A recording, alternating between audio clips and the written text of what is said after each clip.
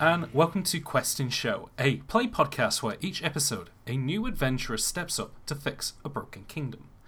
I'm the host and Game Master James, and who's joining us to embark on today's adventure? Chariot Rider, me being Chariot Rider, is joining us today.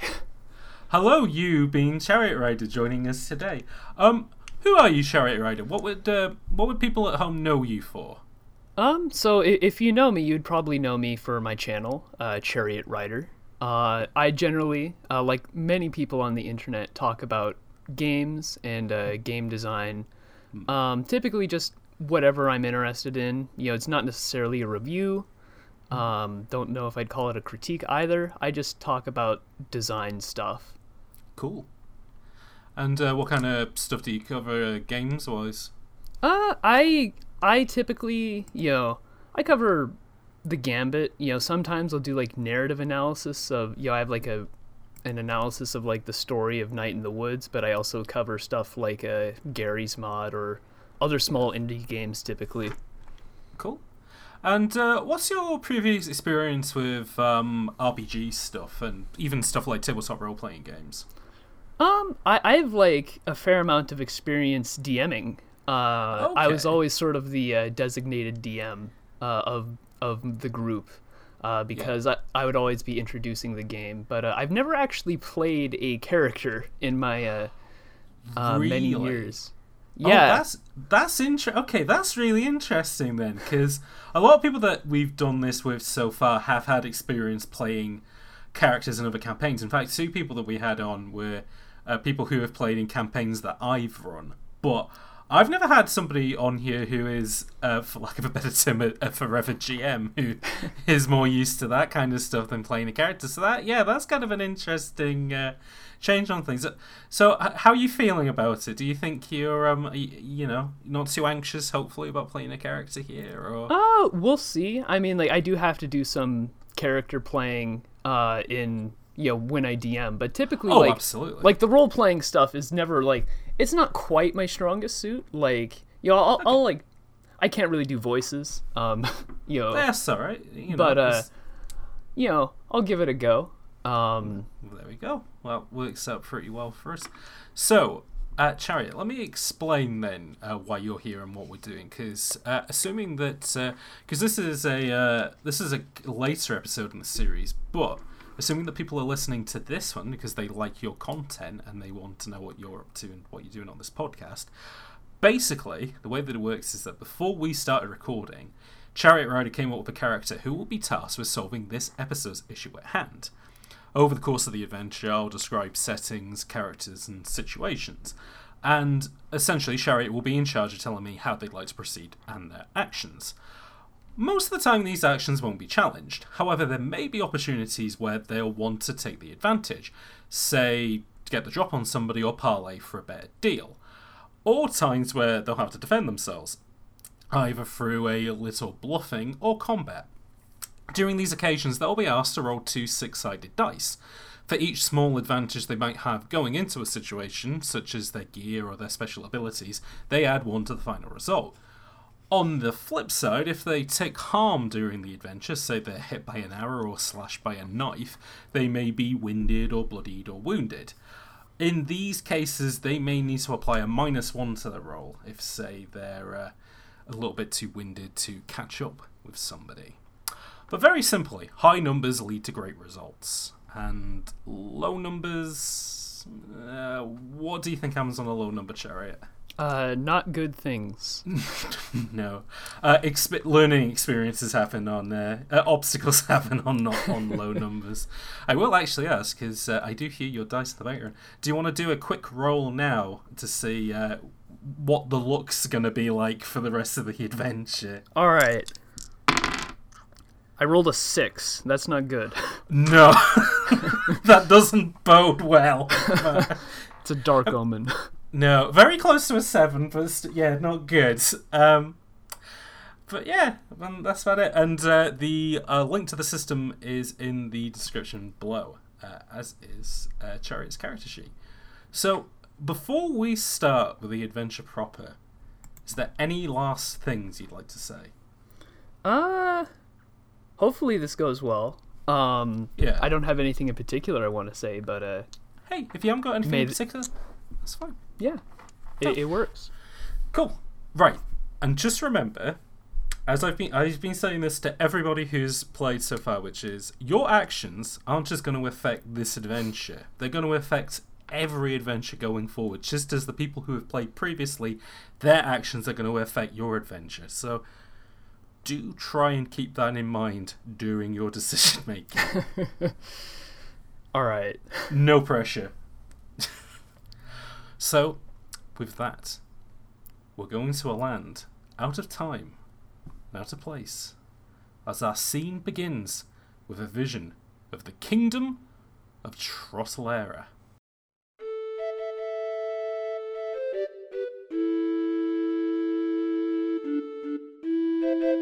Now, Trottelera has had a very interesting past month, couple of weeks at this point, since the disappearance of King Brenin and Queen Manon. Essentially, everything has fallen on the shoulders of Prince Pratt to try and, one, find his missing parents, and also try and keep the kingdom from falling too much into chaos. And I would say, so far, he has managed to do a pretty good job at that. But at the end of the day, kings aren't going to be remembered for keeping plates spinning. That's not the exciting stuff. Kings are remembered for, winning wars or, fighting great beasts and stuff like that. And he's tried to do this a little bit, but nothing's really sticking. No, what Prince Pratt needs to do, he needs to make a great discovery of some kind. He needs to find something that will put his name down in the history books. Unfortunately, he's not very good at stuff like that. Fortunately, he is very good at finding the right people for the job, which is where you come in. And by you, I don't mean Chariot Rider, I mean the character that you have created today. So let's go through it. Now, Chariot, tell us about Roland Ward. Alright, so I am playing Roland Ward. He is an archaic ruin explorer. Essentially, he is an archaeologist who digs up the bones of dead people and is obsessed with knowledge and finding the dark secrets of the world, no matter how disastrous that knowledge might be. That's good. Now, tell us a little bit about about his past. Like, how did he get into the profession, and what's his kind of hopes and dreams, essentially? So, he has a very humble beginning. Yes. He comes from a family of sheep herders. Wow. His grandfather would tell him, these great stories of, long dead kingdoms, and he was very infatuated with these stories. And he'd spend a lot of time alone, in the fields by the cliffs, just watching sheep. And one day he stumbles across a small cave where he finds a small treasure. Nothing too substantial, but no. there were some very interesting scrolls there. Okay. And doing this, he realized, hey, I can make money and get notoriety by finding this stuff that I'm really passionate about, this historical knowledge. Yeah. So after this point, he sort of dedicates himself to learning about the past, so he can go and explore these ruins and dig up this ancient knowledge that his grandfather instilled a love in him for. Excellent. That sounds like a noble pursuit that he has. Even the bit where he says that he can make him money, but everything else still sounds quite noble. So that's good. So what would you say his expertise is? So he has an expertise in history. Yes. Naturally. He's also very good at investigation, noticing small details about ruins and, noticing hidden things, because finding old ruins is hard. Noticing, hey, that rock looks a little peculiar. So yeah, this one stone in the wall seems very different to the other. So, that's because there's a big button. That's exciting. That's cool. Cool. And then he also sorry. And then he like the one I wrote in, Yes. he has an expertise in exploration. So Right. generally, this is just like the act of, or the craft of exploring ancient places. So like knowing, hey, how do I get through the wilderness to find these ancient ruins? Navigation is his thing, and even in regards to like inside of ancient temples and stuff where, one room looks a lot like another one, and it's very hard to, it's very easy to lose your bearings. That doesn't affect him. He's very good at that kind of stuff. Yeah. Cool. What's his special something? So he is very good at fighting with martial arts, specifically with a whip. Like he'd use the whip to defend his sheep from predators like wolves and stuff. Absolutely. So he got very good at fighting with it, Excellent. and that came in very handy in the crypts. Very much so, yeah, because in a lot of these crypts, Trotolera, despite the fact that Trotolera City doesn't have a lot of magic to it, although that has started to change recently.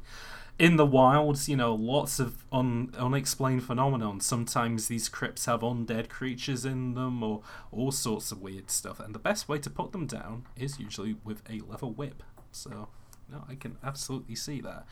And then, when he goes out traveling, what does he usually bring with him? What's his loadout? Well, he typically has a dungeon kit, which has all the essentials for exploring ruins. Some Absolutely. rations for expeditions. A bedroll. Lights, torches, all that good stuff. Yeah. And the other thing he always carries with him is this mysterious artifact. Now, this is a bit of a strange artifact. It's a small stone about the size of a palm. Okay. But its form is hard to pin down because it will periodically change its appearance. One day you'll look into it and you can see a field of stars, but you don't recognize any of the constellations because this star field is not known to any star map in Trotolera or That's any other interesting. kingdom. But then the next day it'll be, a prismatic rainbow. Ooh. Sometimes the stone hums. Or at least Roland thinks it hums. He's never quite sure. He keeps a journal about this, constantly marking the differences in the stone and its behaviors. He's obsessed with it, and he wants to know How does it? Yeah. what it does. So it's kind of it's almost kind of like a good omen sort of thing. Like, every day or, every time he checks it, he kind of gets something new with it. So what I'll ask is, today of all days, what does he see in the artifact? So today he sees,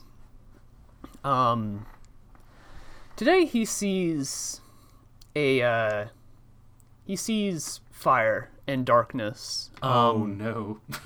Okay. It's not a particularly happy omen, but there is rain on the horizon, so Ooh. maybe things will turn around. Hopefully so. Hopefully that doesn't reflect too much the adventure that he is heading on today. But Roland, you have been invited to Trotolera Castle then in Trotolera, capital city, to have an audience with Prince Pratt. And what I should ask is Roland, is he a citizen of Trotolera? Does he live near? Does he know of Trotolera? So Roland does not hail from Trotolera. He, as an explorer, travels to distant lands quite often. And sometimes it can be a bit hard to find benefactors for these expeditions he wants to go on. Yeah. But hearing the offer from Prince Pratt, he naturally was interested and made the journey to the kingdom. Cool. So he knows of Trotolera, but he doesn't know too much about, say, Prince Pratt or his royal family, or even mostly how it works, essentially. Now, he might have read like a couple of recent newspapers, but he's not in on all the recent details. Okay, so you're not quite aware of what has recently happened in Trotolera. Well, that's fine. I don't think it'll affect you too much on this. But yeah, you head then into the castle proper, and you get a good look at this place. It is this old stone kind of... Essentially, the thing was built as... because you are a bit of a history buff, this thing was built as almost a waypoint hundreds of years ago, where up on this hill, this old stone tower had these beautiful, like, shards, kind of coloured glass panels in them. And then the idea was that up in the sort of the middle chambers, they would light pools of oil. And it would turn this castle essentially into an enormous lantern that people could see from all different points of this continent that Trottelera was on. And then, essentially, kind of years and years later, the Hemlock family established Trottelera built around this stone lantern. And since then, they have ruled over this kingdom. But, yeah, and as you head in, you get a look at all the pictures that are on the wall of all the different Hemlocks that have come before, starting with King Uriel about 400 to 500 years ago. And then the men get slightly smaller and more refined going down. Until we get to Prince Pratt, who... he's speaking with one of his advisors the moment that you move in, and he seems quite excited about something. But then he sees you, and he gets even more excited. This is a pretty big guy. He's like his father and his father before him, he's a beastman. In particular, they are kind of a mix of wolf and deer. And he kind of trots over to you on his little hooves, this kind of tall and very wide and thick figure, as he goes, you're the guy that I'm looking for. Roland, right? Yeah. Roland Ward. Roland Explorer Ward extraordinaire. He goes to shake your hand. He's like really excited. He's like, "Okay, I've got all the maps. I've got all the paperwork. We're gonna run you through what we think we found. Okay?" Works for me. Cool. He takes you then to another room of the castle. This is a library room where this big thing is 3 floors of ancient tombs that go back to even before the establishment of Trottelera. And on this wooden table, kind of almost set up like a little bit of a picnic by the prince, because I think he's quite keen to show off all this stuff, you get to have a quick look over what he has. And this is what he explains to you. So, apparently, there was this rumor going around, right, that just outside of the kingdom, hidden inside where the woodlands are, where, well, actually, you don't need to worry what's in the woodlands, but apparently there's an ancient temple in there. And in this temple is something that shows that the Hemlock family are the rulers of Trottelera. This nice little stone thing that was made hundreds and hundreds of years ago for my my really great-grandfather, okay? Uriel Hemlock. This guy, right? So, what I'm thinking is, because, a lot of people in the kingdom, they think I'm pretty cool, alright? But if we can find this, I think people are going to know that the Hemlocks really are the rulers, and if you can find that for me, they're going to think that, like, I'm a pretty great king, compared to all the, like my dad and his dad and whatever. They're going to think I'm a pretty cool king for finding this stuff. I mean, obviously, I'm not the exploration expert. That's you. So, what I'm thinking is, if you can find this, obviously we'll give you accreditation, but is there anything else you want, like money or jewels or whatever? Well, you see, I want to know about these ancient places, and sometimes finding people who will give me the funding I need to explore these places properly instead of the hasty smash and grab all the valuable style of archaeology. Finding benefactors is difficult. Right.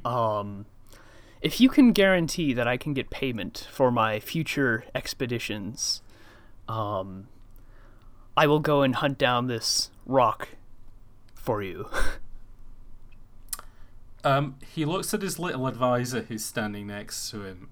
He leans his head in to whisper something to him, and he whispers back, and he leans and he goes, yeah, okay, I think we can do that.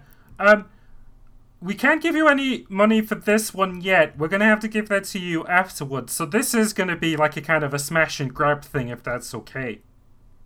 Oh, Well, well, you see, if I smash all the stuff, then I can't learn anything from it. I will be very careful with anything. This might be a bit laborious, but no history will be destroyed by this expedition. It's all very important. He leans to advise his advisor, whispers something, and leans back and he goes, "Yeah, okay, alright, that sounds pretty good. But you're not going to take too long, though, alright?" Well, you can never really predict how long these things might take. It might take a day, it might take a week, who knows? If history teaches you anything, it's that you can't predict the future. If anything, you can't rush history, you know? Yeah. Yeah. The prince just kind of seems a bit confused by that. The advisor whispers something to him and he goes, "Okay, well, whenever you can get back, that's fine, alright? We'll wait around for you." Excellent. Okay, he puts together that paperwork, including maps and some ancient rubbings, and he hands that to you, and he goes, "Try not to get that stuff too scuffed, though, alright? Because, you know, if we have, like, a little museum piece, we're probably going to want to put those stuff up as well, alright?" Oh, these fragile old maps? I'll do my best, but Okay. no promises. I mean, that's why you're the ancient ruins explorer expert, so, you know, if you gave it to me, I'd probably poke my finger through them, huh? Don't do that, please. Yeah, please, Prince, don't do that. Okay, so, Roland, you have been given a map to where they think this ancient temple is hidden, and like he said, it is in the woodlands just beyond Truffle Era. I'm going to say that this may be an area that you yourself haven't looked at before, but you're used to finding temples and tombs and all such of stuff hidden in thick grasslands. Before you shoot off, though, is there anything that you want to do to prepare? Any questions you want to ask? Or I might want to, go to the local library just to see if there's any rumors I can dig up about this old temple from, ancient books written about this old temple. Okay, the Royal Library that you are currently standing in might have a few, though Prince Pratt, lightly off the top of his head, wouldn't know them. But there is also there is a community library within Trottelera where they are more likely an expert on telling you where that stuff is. Okay, I'll go to the community library then. Cool. You start your adventure like all great adventures by doing some reading. You head into the Library of Trottelera and you explain to the old orc that works there that you are looking for any kind of documentation or any kind of rumours about this temple. Now, what I will ask is, Chariot, could you come up with a name for this temple? How about Temple... I'm bad at on-the-spot naming. That's okay. Everyone struggled with this so far, so that's alright. Hold on. No, that's absolutely fine. I was gonna pull up a list of potential names for stuff because I knew this might happen. I was reading a bunch of Wikipedia pages on Egyptology. In preparation for this. If it makes you feel any better, usually when I want to randomly generate a name, I will look at something on my desk. So. Okay. How about Aldred? Temple Aldred. Aldred. Yeah. Temple of Aldred. Now, you mentioned this name to the librarian, and they kind of roll it, they kind of lick their tusks, and they go, "Yeah, I can see if I can point you in the right direction with this sort of stuff." And eventually they do. They send you to a much older part of this library where pre-Trottelera texts are kept. And you go through it, and it's all done through alphabetical order, and you pull out A for Aldred, and you start to look into it. Now, first roll of the game. I would like you to roll 2d6 plus 1 for history and another one because you're doing this with a little bit of preparation because the prince has already given you some paperwork. All right. I rolled a 7 plus 2. Is 9. 9. Okay, so you're going to make success. There may be a slight complication to this. You have a look through this paperwork then, and here's what you find out. The name Aldred is of a person. This may be his temple, and it's potential that this person was more of an ancient kind of tribe leader back before Trottle era was established. You don't have a surname for this person though, so you don't know whether he's a Hemlock or whether maybe he's somebody else. The tomb itself was quite a sophisticated contraption for when it was built. In fact, knowing that eventually this tomb would be his burying place, and knowing that he had quite a lot of money on him, he built the thing in mind with a few traps to keep out wayward thieves and stuff like that. Some of the traps that you know that you can kind of figure out from their schematics are there are a couple of stone activated ballistas. There's even a few arrow traps in there. So you do your best to make a note of this stuff to kind of prepare should it come up.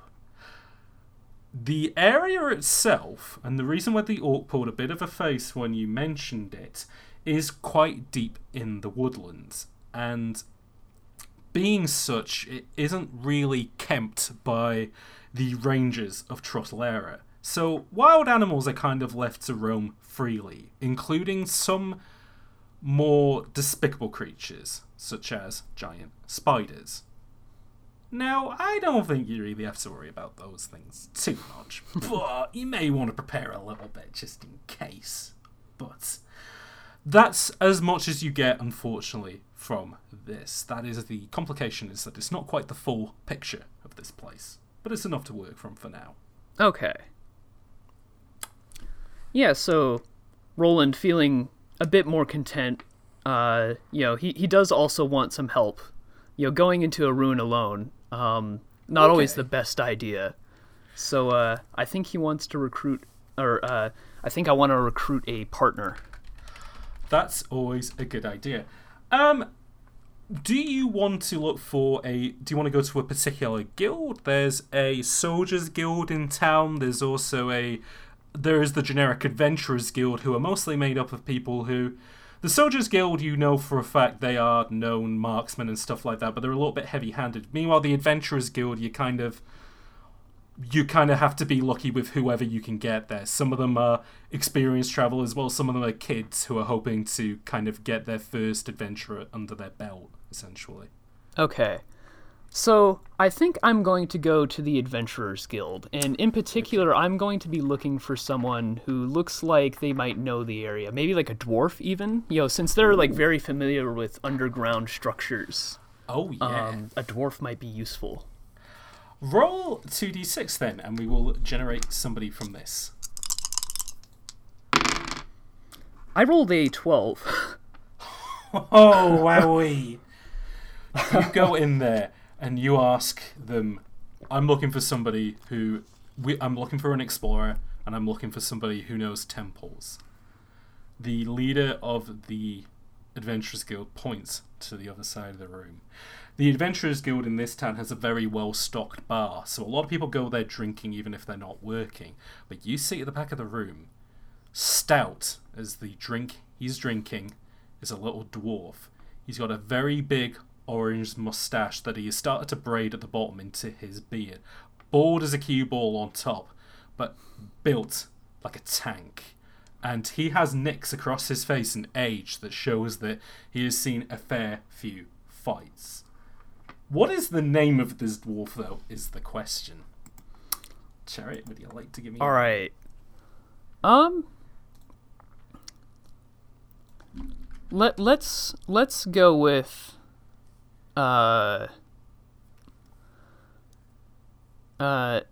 Jurgen Bradley. Jurgen Bradley. Nice, strong name for this dwarf. They point you in his direction. This little guy with his little blue steely eyes kind of looks up at you, and he kind of sees that you are wearing the clothes and have the look of an explorer to you. And he says, "Yeah, what is it?" Master Dwarf, you seem fairly experienced. I have a proposition. I'm working with Prince Pratt, and I will be launching an expedition into the Temple of... oh shoot, I forgot his name. The Temple of Aldred. I'm going to make a note of that. Okay. The dwarf notices you make a note, just in case. Yeah. The Temple of Aldred. Prince Pratt seeks a particular artifact. I seek knowledge from the Temple of Aldred. We are working together for this front. I want you to join me. He pushes the stout away on a thick finger, and he wipes beer suds from his mustache and goes, "All right, but how much are you paying for this?" Well, you see, there's probably going to be some treasures that'll be found. This is a untouched ruin. Now, as much as it pains me to offer treasures that could be in a museum as payment, I fear I'm not a wealthy man, and I have no other choice. Roll. Sorry, go ahead. No, that's essentially my Okay. offer. Roll 2d6 then. Okay. I rolled a 3. He pulls a bit of a sour face as you say it there, and he goes, "I don't know if I'm that interested in working on just a maybe there, mate." But he takes a pause for a moment and he goes, "But you're working for Prince Pratt, yeah? Yeah, Prince Pratt. And how much is he paying you for this?" Well, he's paying me a continual, fund for my future expedition. I can maybe give you a cut of the money that would be going for my future expeditions to purchase your help. His eyes widen as you say that, and he goes, "All right, I'll do it, but 50% ongoing." Ooh. All right. Okay, he puts out his massive hand to shake on that. Roland is very clearly not super happy about this deal, but No. he's shaking his head but he knows he has no other choice. So No. he sort of limply shakes this dwarf's hand. You grab around 3 thick fingers of his hand and shake, and he goes, "All right, I'll put my stuff together then." He slips out as he goes to, off the wall, goes to grab a big old rucksack that he has. And yeah, he has all sorts of dungeon equipment to him. He even has, his weapon of choice is an old-fashioned pick. One that it looks like the handle has been replaced many a time, but the iron, despite a few kinks in it, is still as good as when he probably casted it himself 100 years ago. And he goes up to you and he goes, "Right-o then, well, I'm Jurgen, and who are you then, mate?" I'm Roland Ward, explorer extraordinaire. He licks his teeth as you say extraordinaire, and he goes, "All right, I'll believe that when I see it. Lead the way." All right. So I make my way to the edge of town, and presumably in the direction of the temple. You start to head towards the Temple of Aldred then.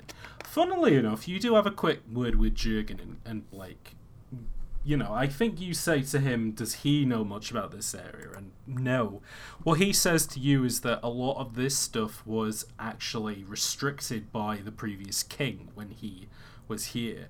But due to a recent change in governance since Prince Pratt has taken more of a control and a looser restriction on magic, this area is a bit more freer to roam for people people inside the kingdom and not just bandits. But he isn't quite sure what to expect as you head in there. Roll 2d6. I rolled a 6. You head then into deep greenery as you start to keep an eye out for this temple. You are following this map about as well as you can, but this thing was drawn... It was drawn before Trottle Hour even existed using old-fashioned charcoals, and it is a very loose interpretation of where this old site used to be as you were walking through. As you do, though, Jürgen grabs onto the belt of your trousers to hold you back, and he goes, "Stop right there." What is it? He puts a finger over his mouth to make a shushing motion as he points over to a very thick mound of green grass. And what he says to you is, "Trap spider. Move very carefully." Roll 2d6, and could we factor anything into this? Good question. Yeah, let me. I'll leave this in your hand if you want to make an argument if one of these skills could help you. I don't think any of them are particularly helpful here. Okay. All right. If anything, the previous roll might have. I don't know if exploration would have given me an advantage in reading maps. That is a very fair point, actually. Which would have made it a 7. That would have made it a 7. Okay. I'll tell you then. We'll knock that up to a 7, and I'll let you know where the temple is after you've dealt with this encounter. Yes. So roll straight 2d6 for now. I rolled a 7. Very good. On as light a tiptoe as you can, you start to move very slowly past this mound, past this trap spider. Doing so, however, you are keeping your eyes locked on this green mound, making sure that you don't hear like a chitter or see any eyes underneath the thing. And doing so, you put your foot into green slime. Jürgen looks down at your leg. He makes hand motions to be like, no sudden movements.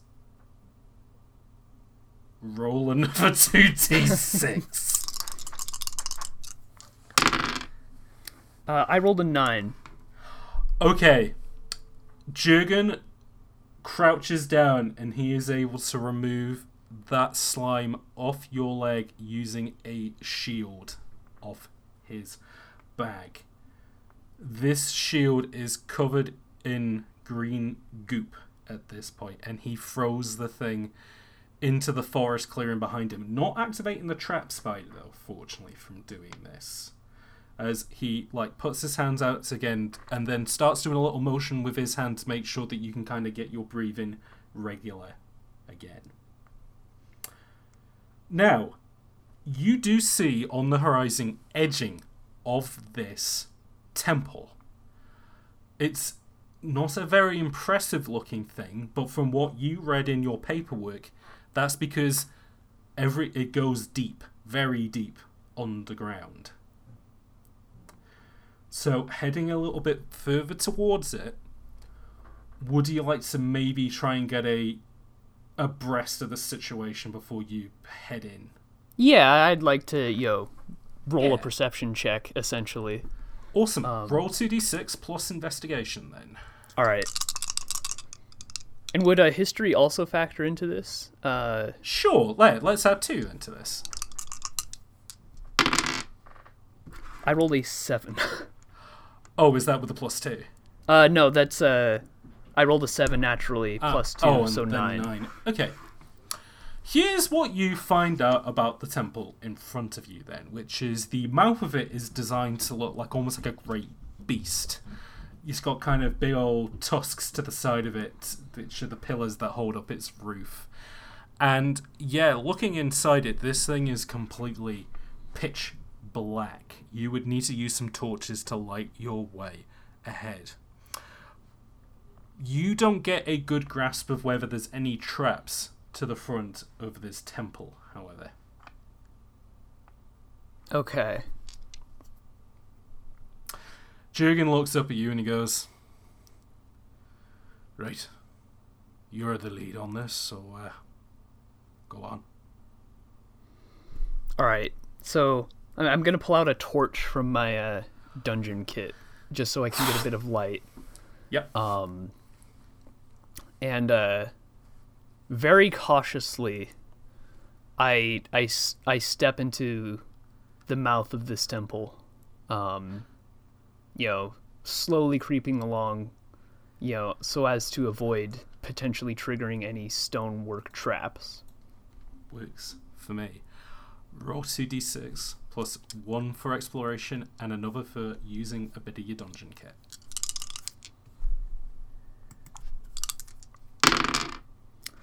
I rolled a 8 plus 2. That's a 10. Very good stuff. You start to slowly edge your way in then, as cautious as a mouse in a cat's house. Meanwhile, Jurgen pulls a pre-rolled cigar out of his pocket, lights it up, and that is going to be his illumination as he follows behind you. Alright. You start to head into the temple then, proper, and as being a bit of a history buff, you are having a look at some of the stonework across the walls. And all this stuff tells a story to you, and this story in particular is the one about the formation of Trottelera, the big, great, bloody war where there was all these different generals and different lieutenants and stuff like that to try and win this place back from the beasties that were kind of approaching on this land. One of these lieutenants being old King Hemlock. I can say if you want, you can maybe take some rubbings on this stuff. Okay.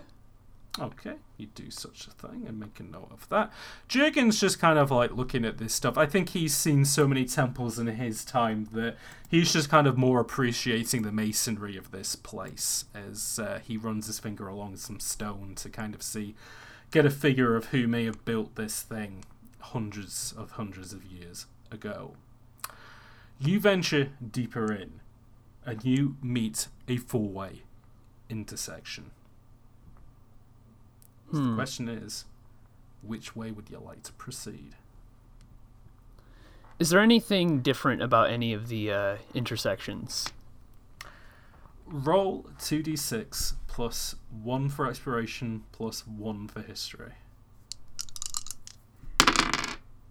I rolled an 8 plus 2, so 10.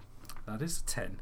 Again, one of these intersections has wind running down it, so it is likely that would lead you out to the other side of the forest passing. One of the intersections looks like it has broken rubble down the end of it, while the other has a few loose gold coins on the floor.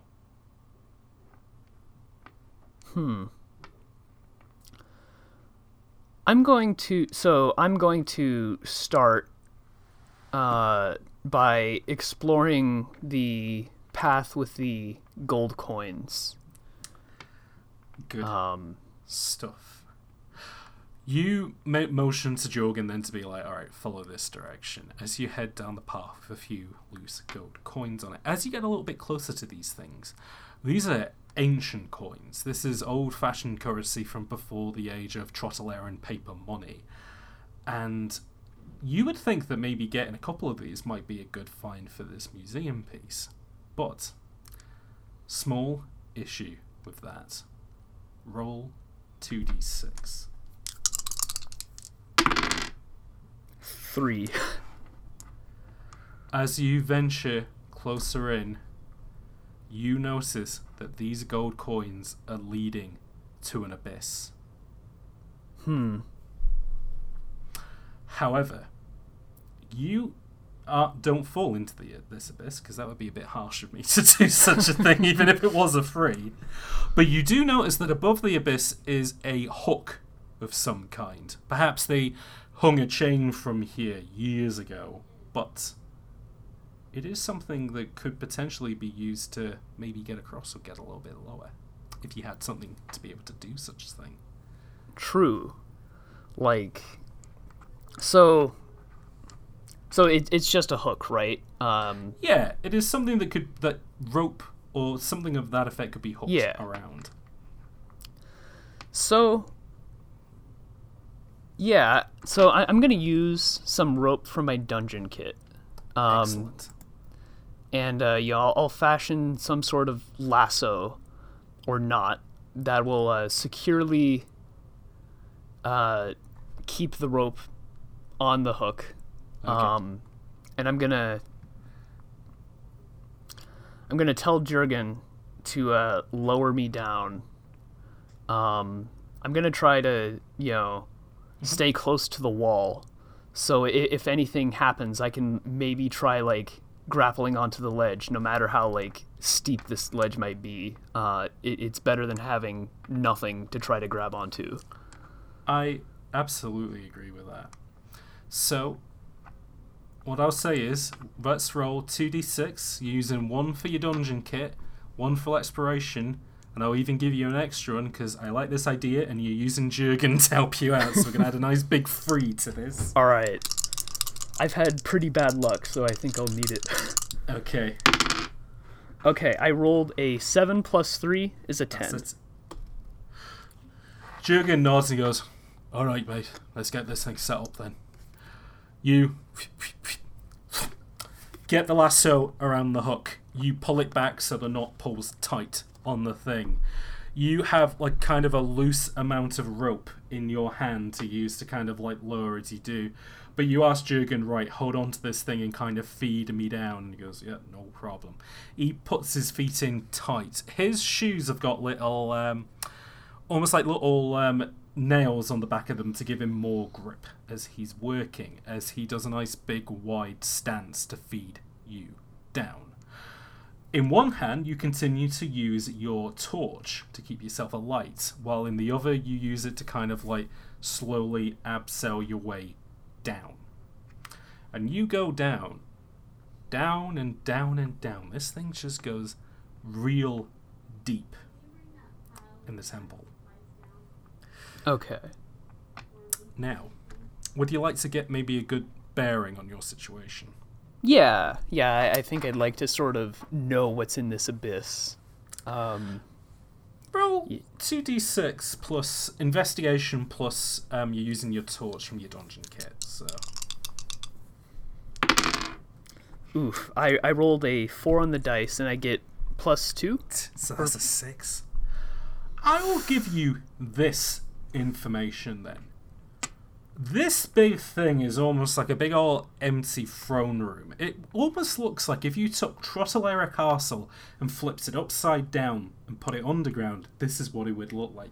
No glass on the sides though. In fact, they're just big old empty concrete, stone inserts in this place that may have been used to store art or gold or whatever years and years ago. You look below you and you see that there are a pile, almost like a little hill of bones, skulls, and all sorts of stuff of people who were much less lucky than you, who fell right over into this pit decades, hundreds of years ago.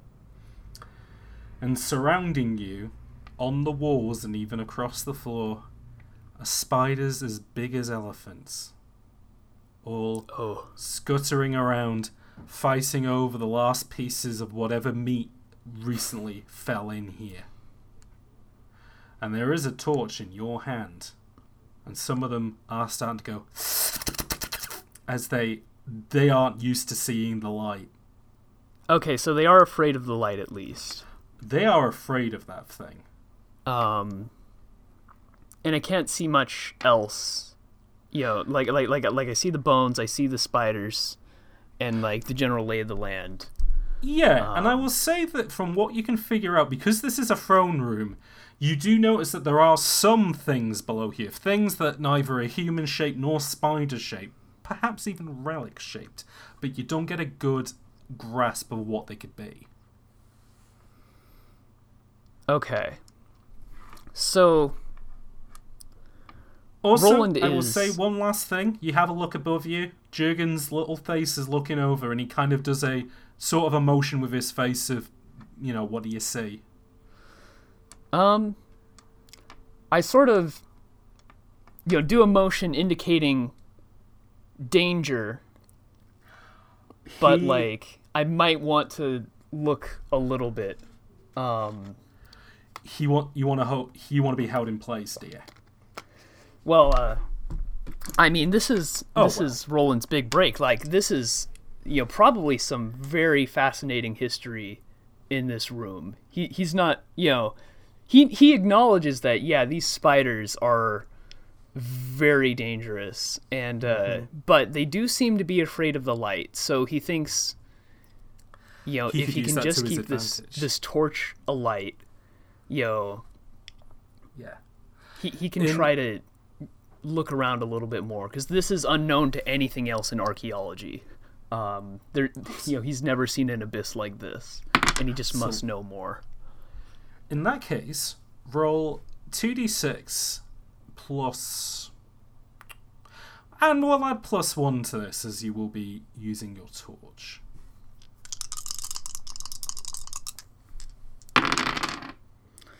I rolled a 7 +1 for 8. Okay. Do you say to Jorgen whether you want to hang in place or you want to be let down completely to the floor? So like how far above me would the rope be? This rope would be about 4 stories in total. Okay. No, sorry. Well, if the rope was left to the ground, you would be able to grab it, but to be pulled back up again, it's about 4 stories. Okay. That's a. I think I want to get a closer look at like the actual floor. So I think I would. Okay. Want to be left down. Would untie myself. He does then slowly let you down until your light is less than an LED in this pitch abyss. Your feet stands then on this very awkward mountain of bones, and some of the disruption of these skulls rolling to the bottom causes the spiders to go again. They're not immediately moving towards you, they're just kind of like awkwardly moving around, almost kind of like a cat around a mouse, like not quite sure what's going to happen, because you do have that very bright torch on you. And you do manage to slowly make your way down this skull hill to the point that you now get to see a better look of this temple down here, this tomb, in fact. On a pedestal in a old-fashioned sarcophagus. Sarcophagus. Sarcophagus. Thank you for telling me how to say sarcophagus. Is what looks like an old king holding a sword in his hand. On top of it, a relief of that, and behind him is a wall of very many treasures. Does this king look like the painting I saw earlier of any of the kings? Of King Uriel? Yes. I'm going to say, because he rolled a 7, you're going to have to get a closer look to make that call. Okay. So if you would like to do so, you're going to have to walk a little bit stealthily. 2d6. Yeah. I'm going to... Or you do whatever you want. It's up to you. Yeah. I'm just thinking about my options. How far away from the rope am I? You're in enough distance that if you wanted to run back to it, you could. If you're going to investigate this sarcophagus, you're going to need to do a little bit more than run to it. Yeah. I do want to get a look at the sarcophagus, though. You do. Like, is it like a gold sarcophagus? Like what does the sarcophagus look like? Old-fashioned stonework. Okay. Very much puts it within the time frame of the war that created Trottelera a couple of hundred years prior. Okay. Yeah, I'm going to press on to. So there's the wall of treasures. Yes. And I got like a description of like what this artifact I'm looking for is, right? It is an old stone tablet, which apparently carved within it is the deed of Trottelera to King Uriel. Okay. Something like a Rosetta Stone looking thing. Yeah, absolutely. Okay. I'd probably have to roll again to see. I want to get a closer look at this wall of treasures. Okay. And I also do want to, like, in one hand, this might be a bit dangerous to do, but I do want to take some notes. I think that's absolutely fine. That is no problem whatsoever. So what I will say is, roll 2d6. All right, I rolled a 7. Does my investigation factor in on this? You can factor in your investigation to take that up to an 8. Okay. You start to get a little bit closer then.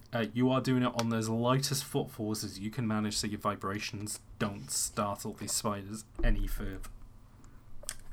You make your way over to this sarcophagus then. And yeah, the relief of it does look very similar to Prince Pratt Hemlock and looks very similar to King Uriel, the old leader from many years back. A lot thinner, though, than Uriel, especially compared to the painting that was up in Castle Hemlock. And holding in his hands is a great sword that runs down his legs. And yeah, on this wall, the treasures around him are like old-fashioned plates and swords, golden chalices and stuff like that. Stuff that has grown very grimy over the years, but with a little spit and polish could shine once again. But you can't see this tablet yet. In fact, you get a weird feeling looking at the stonework of this and the rubbings that you're getting and the old-fashioned bits of language that you can barely translate is that within the sarcophagus itself is that tablet. Okay. So, after writing down just a couple of notes about this wall of treasure and the statue, I'm gonna get a bit of a closer look at the sarcophagus, and I'm actually, once I look at the outside, I'm gonna open it up. You get a good look over at the outside then, and this thing is relating the story of the war that created Trottelera, about how all the great beasts were fought back by great Lieutenant Uriel, who would then go on to be King Uriel. He established this kingdom right at the top of this milestone so that every race, every person, everybody would have an opportunity to reach their, It was a land that was open to everybody, essentially, was Trottelera, and that was Uriel's mandate. And within this sarcophagus lies a body. Okay. And there's no stone tablet. There is no stone tablet on the outside of the sarcophagus, but from the writing that you can make out within the sarcophagus itself is where it is. Yes. So I'm going to make a motion to open the sarcophagus, which hopefully will not cause too much noise and annoy the spiders. I genuinely hope that as well. Roll 2d6. Actually, would you want Is it arguable that investigation or exploration could be factored into this? I think exploration, because it's okay, having experience, like with some of these traps and moving around, you have to be sort of delicate with old stuff. Absolutely. So maybe he knows, a bit of a way of like how to like open up these sarcophaguses without causing too much of a ruckus or damaging the sarcophagus itself. In that case, roll +1 then. 2d6 +1. I rolled 8, so +1, 9. Great. You slowly squeak this thing open as much as you can to try and be like, you don't want to wake the spiders. I'm going to say that you don't get a good grasp of whether you have or you haven't from doing this. You manage to push the sarcophagus lid off enough that you get to now have a look inside with your torch. First things first, the skeleton that is within the sarcophagus, from what you can figure out, isn't King Brennan. It is much smaller than King Brennan. It is about the size of a dwarf, in fact. It is wearing some regal clothing. You can see that there are old ruined rings like that has fallen off skeletonized hands, and there are robes in there that have kind of almost fused with whatever skin was on his body before it was turned to gunk, essentially. And in its arms is this stone tablet that you were asked to look for. Okay. You want to have a look at it? Yeah. Do I recognize like any like the emblems or like the style of fabric that like the robes would have like? Would I know what sort of lineage that came from? I can say if you want to do 2c6 plus history. Yeah, I can try and give you some information. I rolled a 3. No, you know lots of bits of ancient history, but you don't know that much. Okay. So now I want to take a bit of a closer look at the tablet. The tablet itself. You pull that tablet out of that skeleton's arms then as you bring it up to yourself into the light. And throughout this time you have been making rubbings and you have been trying to tabula rasa some of this old language into newer language, haven't you? Yeah. Like, I have my notebook out for all of this. Like, okay. It's no good coming down here just to, have to write down these hazy memories, like, the day later. I'm also, like, doing drawings as well, like, some of, like, the hieroglyphics and stuff. I might not be able to translate it, but I can, like, transcribe it. I will give you this much, then, from the transcription that you make out, which is... On the stone it says, you, Hemlock. You absolute How dare you steal this kingdom away from me and my spiders? You are not the rightful ruler of Trossalera. You stole the throne from me, you utter monster.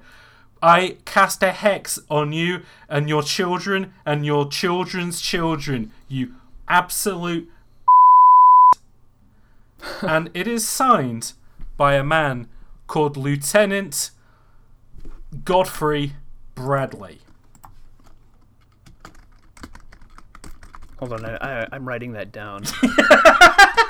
This is important. I need to tell the prince this.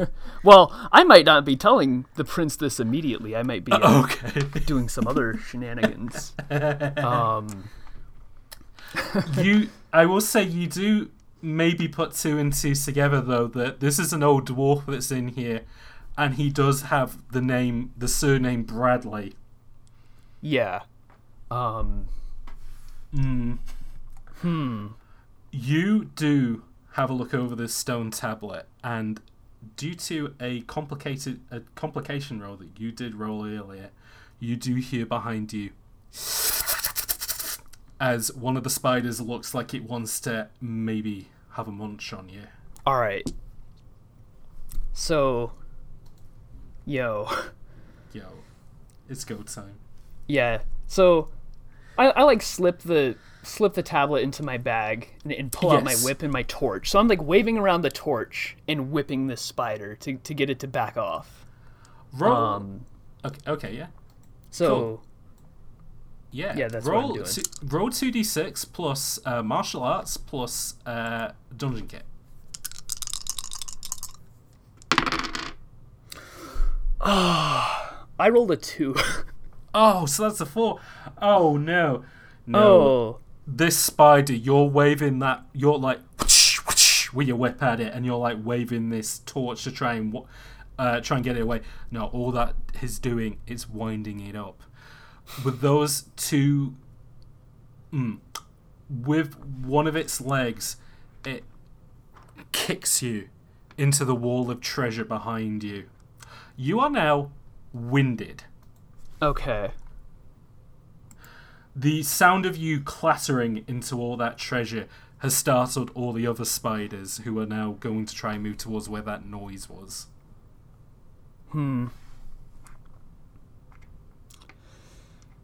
So, Roland at this point is I think he's found what he's looking for. He has some goods. Okay. So he's running to get out of. He's going back to the rope. He wants to run out of there, doesn't he? Yeah, waving the torch like behind him in a futile attempt to like get the spiders to back off. Back away. Roll 2d6. I would give you +1 for using your torch, but I'm going to take -1 away because you're winded. So straight 2d6. Please be good. Oh god. Okay. I rolled a 6. Oh dear. You are clambering your way towards that, mounting a bones back to the rope as Jurgen is shouting down to you, "How you getting on down there?" As he does that, though, one of the spiders grabs your backpack with one of its arms and it is trying to pull you back. Oh. Okay.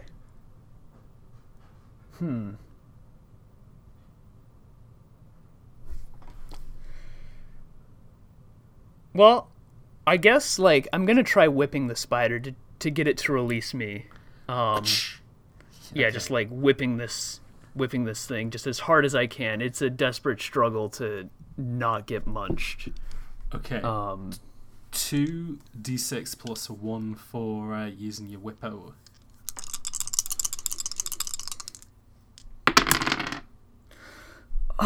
Gosh darn it! I rolled a 3 +1. Oh no.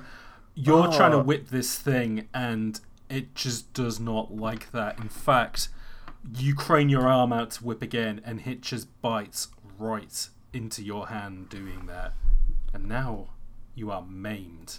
And I will say, because it has done that, you have dropped your whip. Yeah. Oh man. It is still pulling on your bag like it is pulling you back into the spider pit. So it has my bag and my... It hasn't got it. You've dropped your whip. It hasn't. Yeah. Fortunately, it hasn't picked up your whip. Right. So it bit my arm, but it still has my bag. Yes. Okay.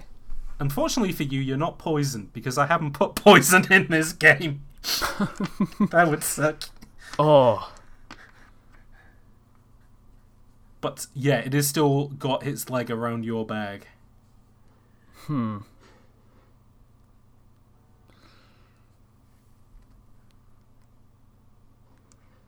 I'm considering something. So, my artifact, my dear artifact that Roland has he's been studying this for years. He wonders if maybe the bright and shiny artifact would be enough to distract the spiders. I think it's time. Maybe like mystify them. I think it's time that we find out if that is what it's going to do. Yeah. So roll 2d6. We'll add +1 for the unknown artifact, and because I like this idea, we'll add another one as well.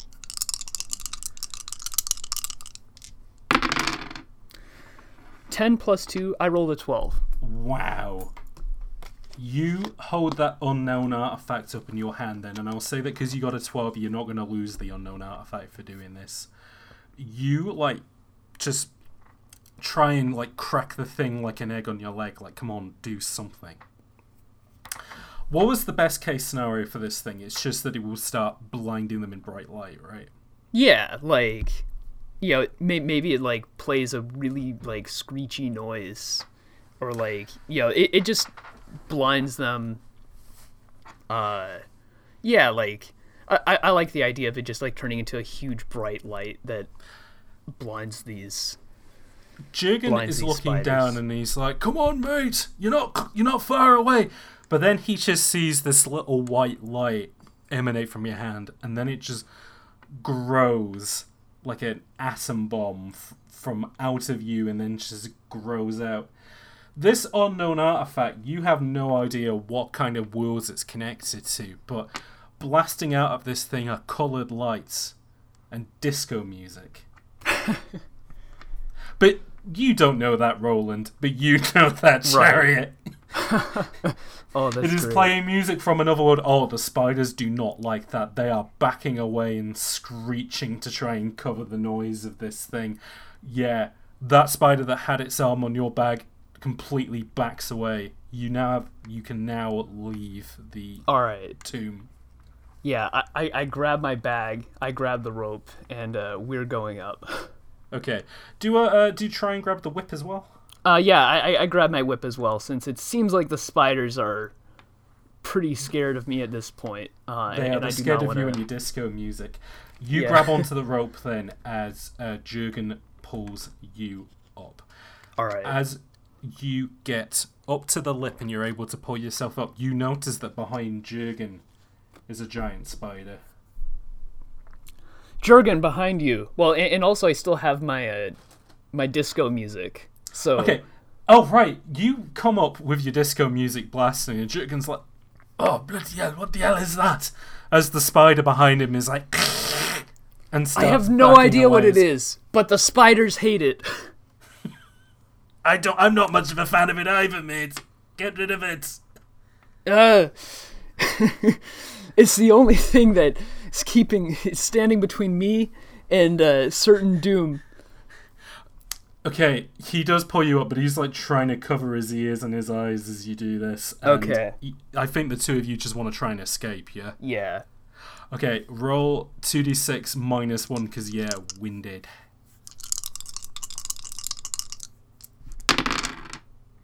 I rolled an 11. Minus Good. 1. Very good, still a 10. The two of you now start to run out of the temple as the screeching of spiders still continues around you. Due to all the blinding light, the two of you are literally just stumbling forward as just to remind yourself, like, where did you previously come from? You accidentally set off a couple of arrow traps, but they just fly completely past your heads and, like, around you as you stumble out into the forest. As you enter the forest, birds fly away from trees, and that trap spider, like, burrows deeper underground because your disco ball is still going off. And I don't know how to turn it off. So like even if I put it in my pocket, like do you want to try and figure it out? Or? So now that we're in like safety, like I want to take a closer look at this. Like it's just strobe lights and disco music. Well, first off, I'm gonna write this down in my journal. Okay, you try as much as you can to write it down in your journal, but you are very distracted by how loud this thing is. Like, I even try at one point. Like, I take off my leather jacket and I like wrap it in the leather jacket just to try to like muffle the sound a little bit. Okay, you have stopped the lights, and it is like really muffled, like coming out of this thing. Jurgen's just looking at you, and he's like, "Is that what you were sent to find? Then is that what was in there? Is that what's found there?" Nah, that's been I've had that for years. I found it in the crypt of hold on. I didn't even ask you to name this crypt. You're doing this all on your own. The Crypt of Banes. Crypts of Banes. Old family crypt from this old royal family, sent there to get some precious plates, Yeah. as trivial as that might be, but famously, the Baines family was known to have made their fortune from writing a lot of popular bardic music, which kind of extrapolated around the different kingdoms. And maybe now you get a better idea of maybe where they were getting their ideas from. Okay. But yeah. Right. And I just found this stone. No idea what it did. It's never done this before. Right. But did you find what you needed to down there? Yes. So at this point I pull out the stone. Yeah. I haven't fully transcribed this. I was a bit preoccupied with not getting munched, but Right. I noticed a couple of names. Right. Bradley being one of the names. There was a dwarf in a sarcophagus. Not a human, presumably. Well, wait. The great grandfather. King Uriel was a beastman. Okay. Like Prince Pratt. This was not a beastman sarcophagus like I expected. It was a dwarf that I found. And this stone speaks of a stolen kingdom. Perhaps the ruling family is not as legitimate as they might want to seem. Bradley's just kind of he's just very stony face looking at you. He's still got that cigar in his mouth, but he takes a drag on that thing that just causes it to just turn to ash, and he's just like, wait, are you telling me that my ancestor, he's the true king of Trottelera? Well, I haven't fully transcribed this stone, but there is a very high likelihood that could be the case.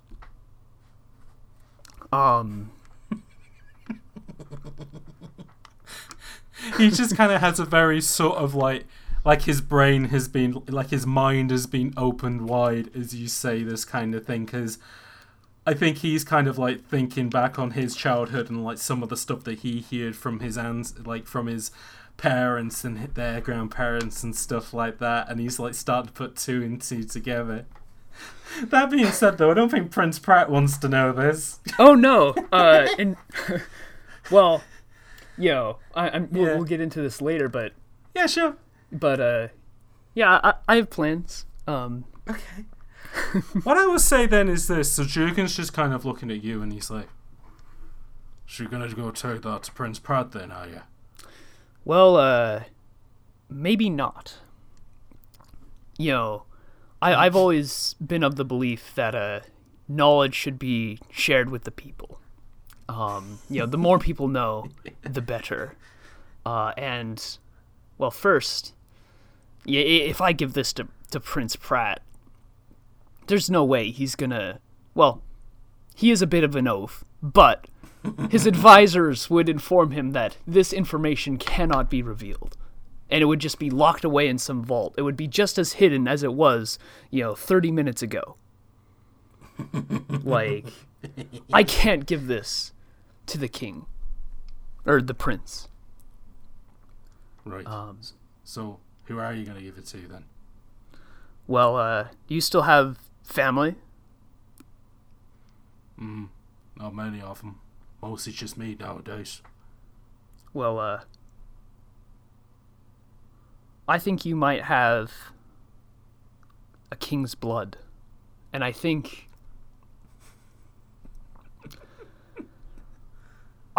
we should maybe do something to reinstate the true king.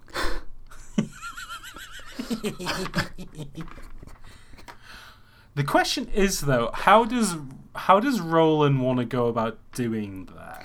Okay, so I think at this point he's still like formulating exactly what he wants to do.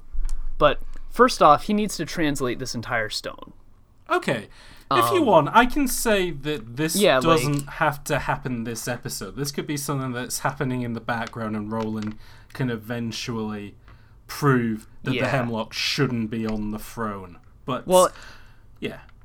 Well, and also, like, probably, like, after getting out, I'm pretty badly maimed. I'm probably going to want to take a rest. Yeah. So I think during the downtime, I'm going to be, writing in my journals and transcribing the stone so I can get a better idea.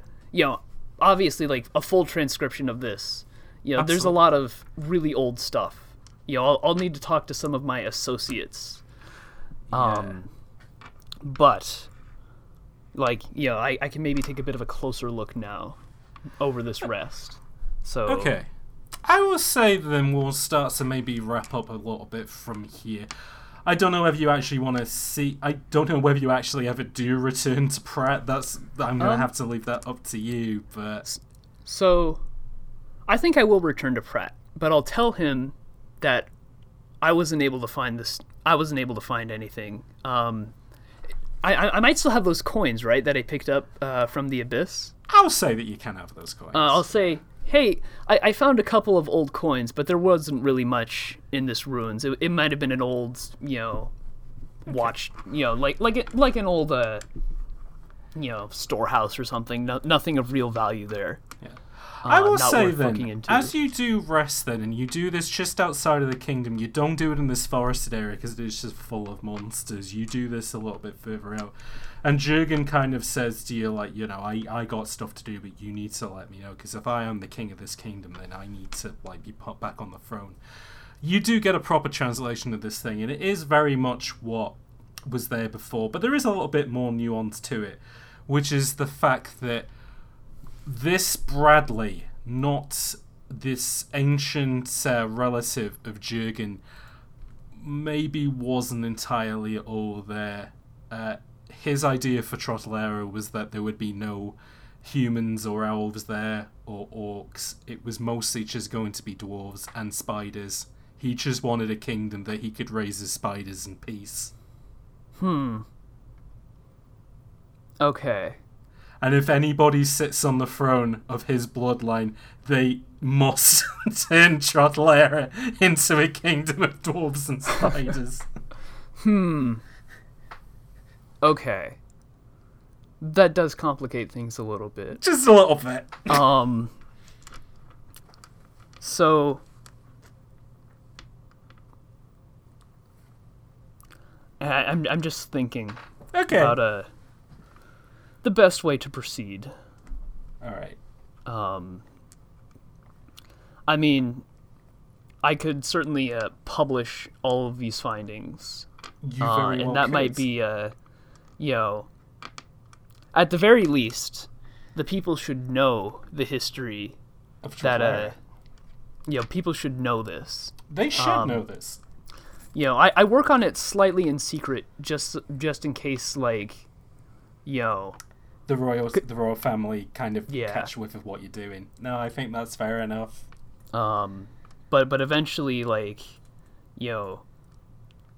eventually I publish this, or I start getting plans to publish the history and explaining, like, the history of this old place and, like, the early history of Trottelera. Okay. And do you give any passing words to... Well, so with the prince, you said to him that all you found were these old coins, and maybe that's what you can do with your museum because of it, but it was just a storehouse. Jurgen, you say to him, I'll do what I can, but, we'll see what happens with that. And you just put together this paperwork and you release this to the public so they can find out who was meant to be the true leader of Trottelera and what had happened and so that sort of stuff. Yeah. Okay. I think that's very interesting then. Roll 2d6 to see if Pratt still gave you the money that you wanted for future expeditions. Okay. I rolled a 7.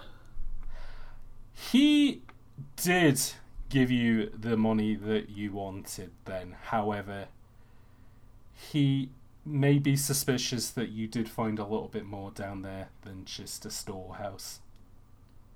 Okay. But whatever happens with that, happens with that. So tell us a little bit about then what happens to Roland after all this. Where does he go? What does he see? What does he do? Well, so I guess, like... Oh, sure. Like, I guess we sort of touched on this a bit earlier. Yes. So he goes he talks to Prince Pratt, and nothing's there. You don't need to worry about it. Right. But in secret, he starts, hunting down people who might know more about the early history of Trottelera. Looking more into the Bradley bloodline, and sort of compiling all of these works together into an anonymous history of, the early kingdom of Trottelera and the Bradley family. Okay. That's interesting. And then eventually he hunts down a publisher who will release this. Yes, that's not. It isn't a publisher in Trottelera who do that. You have to go to the neighbouring kingdom of Decio to do that, unfortunately. But they are happy to let you do that there. And yeah, what I will say is that the publishing of that book will make things very interesting in Trottelera going forwards. All right. But I think with that, that's maybe a good place to end. Yeah. So, Chariot, how did you find that? I thought that was pretty good. Good. I think it'll have some interesting repercussions for future adventurers.